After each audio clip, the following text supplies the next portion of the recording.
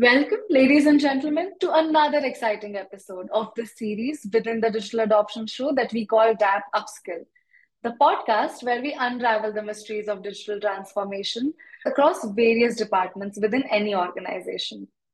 I'm your host, Aryaa, and in today's episode, we're diving deep into the world of digital adoption platforms, or DAPs, with an industry expert who has an abundance of insights to share. Our guest today is Nicholas, a seasoned solution consultant at Whatfix.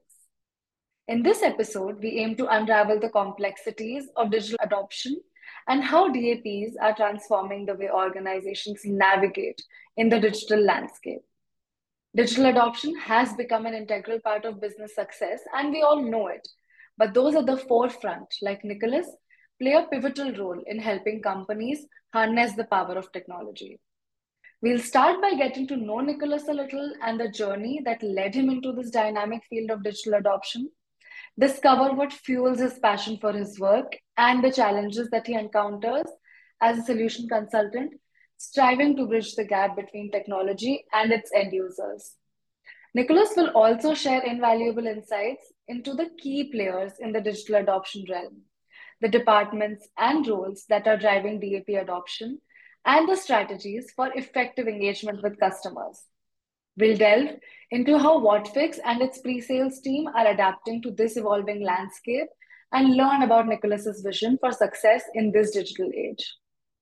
So whether you're a solution consultant, a business leader, or simply someone curious about the world of digital adoption, this episode of the Digital Adoption Show is packed with insights you would not want to miss. Stay tuned for an illuminating conversation with Nicholas, the expert in DAP, and let's explore the power of digital adoption together. Welcome to the Digital Adoption Show. Welcome, Nicholas. We're so glad to have you here on the Digital Adoption Show. I hope you're having a great day. So let's dive right into the episode. Can you just tell us a little bit about yourself and how you got into this field, what you do here at Whatfix, a little bit around that? Yeah, sure. First, thanks so much for having me here. I'm really excited. And yeah, so I'm Nicolas. I'm based here out of London and look after our EMEA pre-sales team. So basically what we do is we engage with customers like in the stages when they consider to buy our product, then go in to figure out, okay, what is it really that's troubling them, or do they have specific opportunities, potential that's not yet realized? And then we build out like a solution with a product that we have to figure out, okay, how can we realize as much value for those customers as possible, and then hopefully have them join us as customers that we can start afterwards working with them. Okay. And yeah, we got into the space like many years ago, a little bit by chance. So my background is aeronautic engineering, but at the time it was quite a circumstance that I was holding a presentation, and in the audience was somebody who was leading the EMEA pre-sales team at Salesforce, and like super charismatic, amazing guy. And we're still in contact. And he afterwards like chatted me up, said like, "Hey, how long are you still studying? When are you done? Is that something that could be interesting for you?" And yeah, he really became a super close mentor for me, like especially in the first couple of years at Salesforce. Still a friend of mine, and yeah, kind of started the way into this IT space and until today. Yeah. You never know what's going to happen later in life, right? Just life happens. Absolutely. Okay, so Absolutely. now that you are in this field, can you tell us what do you love about it and what are some of the challenges you face in your day-to-day Yeah. life? Oh, sure. So one of the things I guess that I'm most personally excited about is a bit like the situation right now where we are at Whatfix. And essentially what our team is responsible for as well is developing vertical strategies. So if you think about maybe the digital adoption space, a couple of years back, it was very heavily focused on L&D, maybe also like on IT to certain degrees. So how do you structure training? And it comes from this background. How do you actually use an application? Where do you click? How do you get through a certain process? Where do you have problems? And we see that shifting at the moment. So that while we still have that value proposition for training teams, it's not anymore exclusively for them. So we actually see more engagement now with business teams across, to be honest, all kinds of departments, whether it's like sales, HR, source to pay, ERPs. And what we then do is to kind of figure out like, how do we enter now those different types of markets? And this is then not anymore just the pre-sales thought, but it actually goes much, much, much broader, where we check first, who are the people that we can sell to? Who are the people we engage to when we go into those type of verticals? There's a product development aspect. How can we build new products for those verticals? It's around the value realization of this. Once you sold those products, how do you actually realize the value? And that's different if you sell into one vertical versus beforehand more broadly into training. So it's really redesigning the go-to-market strategy, the product development, the post-sales aspects of it. And it gives you like a very, very broad scope of what we're working on. That does sound amazing. It feels like you have a lot of power with you. There's creativity involved, there's technology involved, and at the end of the day, you're making someone's life easier, which is rewarding. Yeah. No, I was just making one comment to what you said, this empowering. I think this is like something in general that I see a lot at Whatfix. And it's not only exclusive like to our team, where many people have been given a bit of a white space to just basically go out, build something, try it, experiment with it. If it's successful, it's a different question. We'll figure these things out as we grow. But many people actually have been given like autonomy to experiment, build, and just be responsible for something, which is great. That's amazing. That truly is amazing. Okay, now keeping the nicer parts of it aside, what are some of the challenges you face as a solution consultant? Yeah, I guess like for our division, like specifically, if we're now like thinking about these verticalizations and talking now to new different types of stakeholders, it takes time to build this. And this is something that can't really be done overnight. And what we see is that as we kind of like progress into it, there's always like with the organization, a certain delay, some legacy with that. And it sometimes can create like also difficulties if you have a new value proposition, a new way of bringing something to market, while still the kind of the mainstream organization is focused on maybe more historic ways of thinking about the product, thinking about going to market, and then slowly picking, the right people to collaborate with that are willing to enter those new conversations. But then also from the customer side, find this acceptance that DAP now is something more than the historic view of it, can be a challenge that can take a long breath to kind of go through. It's exciting as well, but that's what we're at the moment seeing as a challenge, but it's normal. These things take time and these things evolve over time, and we'll see where we end up. Okay, all right. So you just explained to us what you do, and that tells me that you engage a lot with customers. Okay, so who do you engage with the most? Is there a specific department within a company or a specific role that considers DAP for the company? Yeah, so we do see like certain departments kind of more present than others, and like certain fields more present than others. And that's also really important for us, because as we go into those verticals, it's very important. We're still like a small company, like 900 to 1,000 people. So to put our efforts very focused on the right domains. So I think for us, like key ones are the sales space, the service space, and the HR space. ERP, source to pay, is a large one. We see like a lot in those areas, but not exclusively. So I think also one thing that makes it really exciting at Whatfix is that theoretically the tech can work on any application, like whether you talk about R&D, sometimes we talk with innovation centers, we had like virtual reality cases, to pretty much any department, whether it's finance, legal, sales service, as I mentioned, marketing. It can be very, very broad, but of course we have like certain kind of more focus areas that I mentioned. All right. So we are discussing DAP, right? We are discussing DAP, and it's a newer concept for a lot of people. Whatfix within the company, how do you think is Whatfix and more specifically the pre-sales team adapting to this change? Because it can be overwhelming. It can be overwhelming for anyone who's a first-time user. So what are some of the initiatives you have taken for your team, or how is your Yeah. team dealing with it?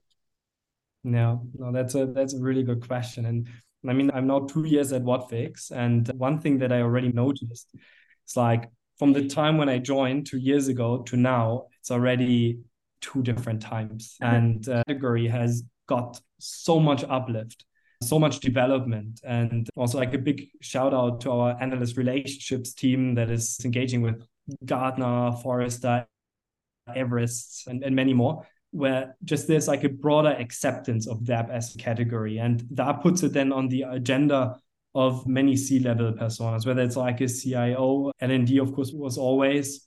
We're now Mm-hmm. entering certain verticals as well, but we're not there yet. I think on the agenda more on these kind of historic departments, but it's grown just like the acceptance, the awareness massively. So that plays into the cards for us.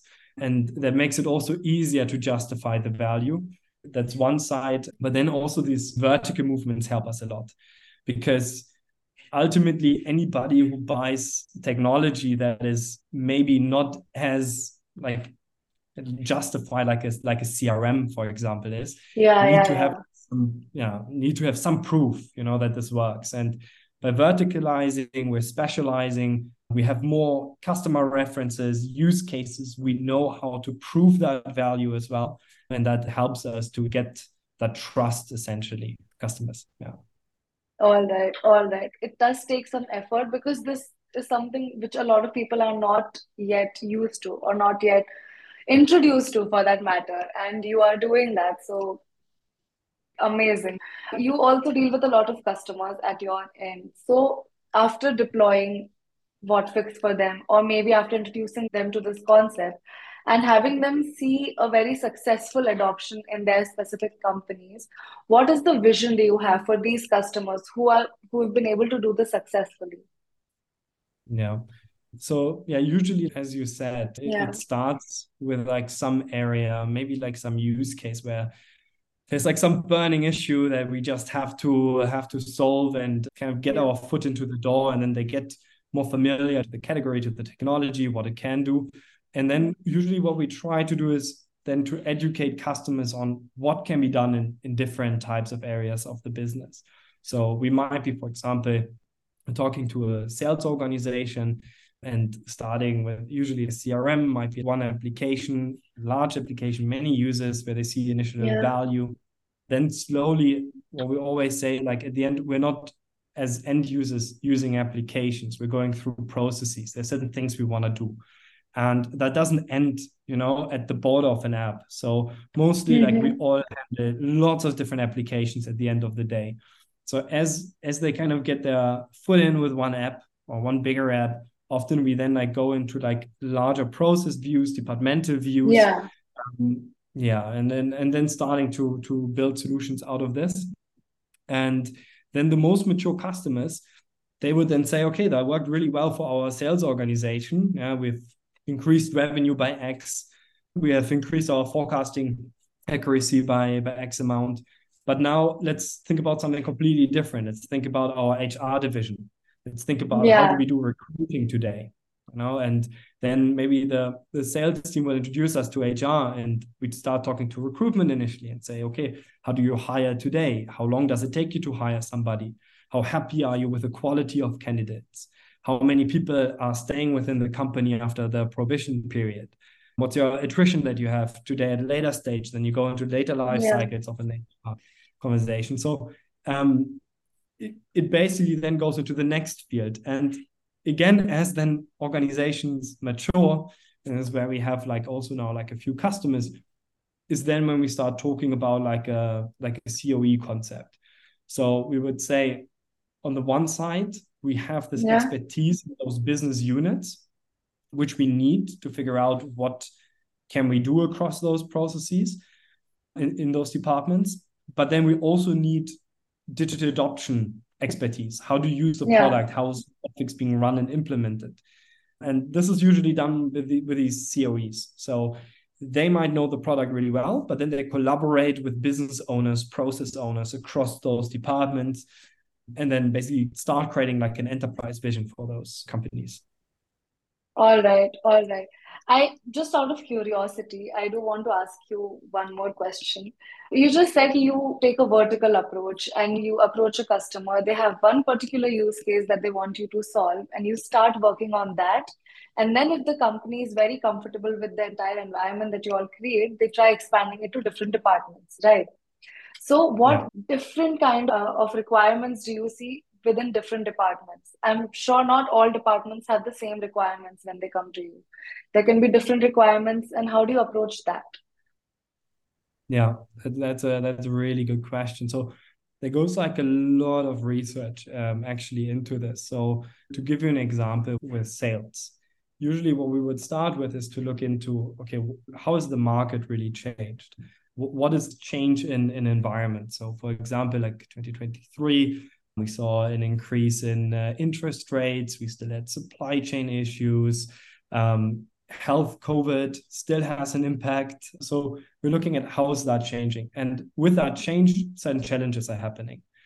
And in a sales organization, again, as an example, on average, of course, we see like lower deal values. Customers are more cautious. They rather want to buy from a company that they already know.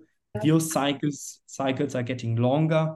So we're researching those type of problems. And once we have them, then we come up with strategies for this. So, for example, for sales organization this year, I think everyone looked at how can you increase efficiency.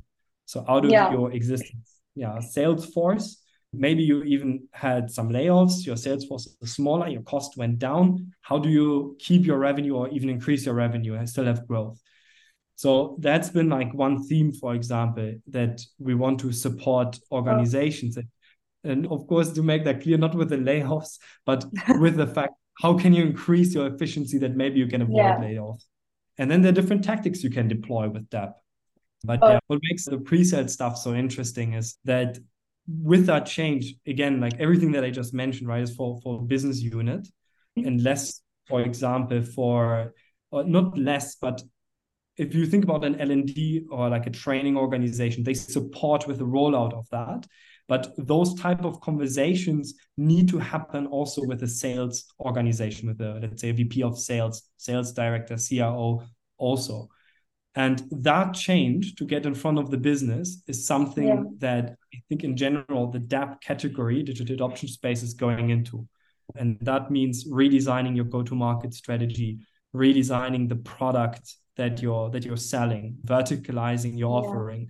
It means like thinking about new ways to now realize that value, because the way you leverage the product is different how you used to leverage it in the past. yeah. And many different aspects, essentially almost like building a startup in the startup. And that makes it Exactly, very exactly. exciting. Yeah. That is what made me ask you this question. It's just so interesting to know about it. Yeah. So, okay, I promise this is the last question that I have for you.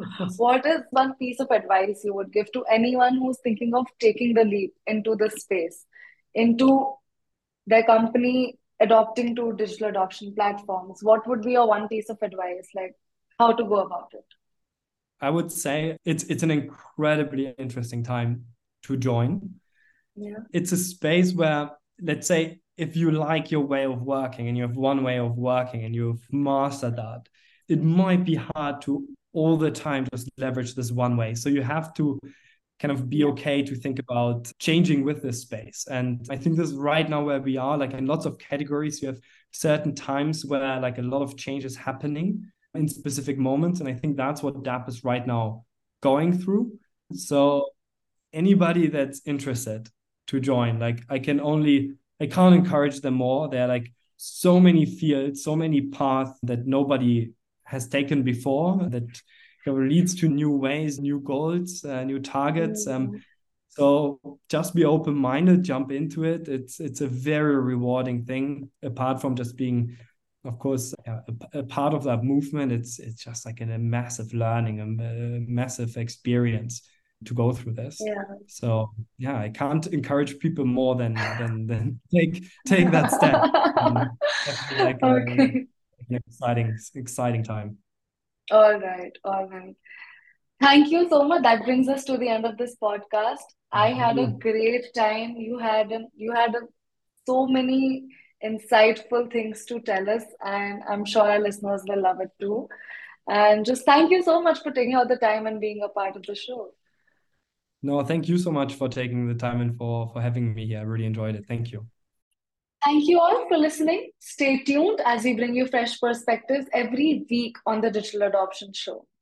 We are thrilled to announce that our podcast is now live on multiple platforms, including YouTube, Google Podcast, Apple Podcasts, Spotify, and much more.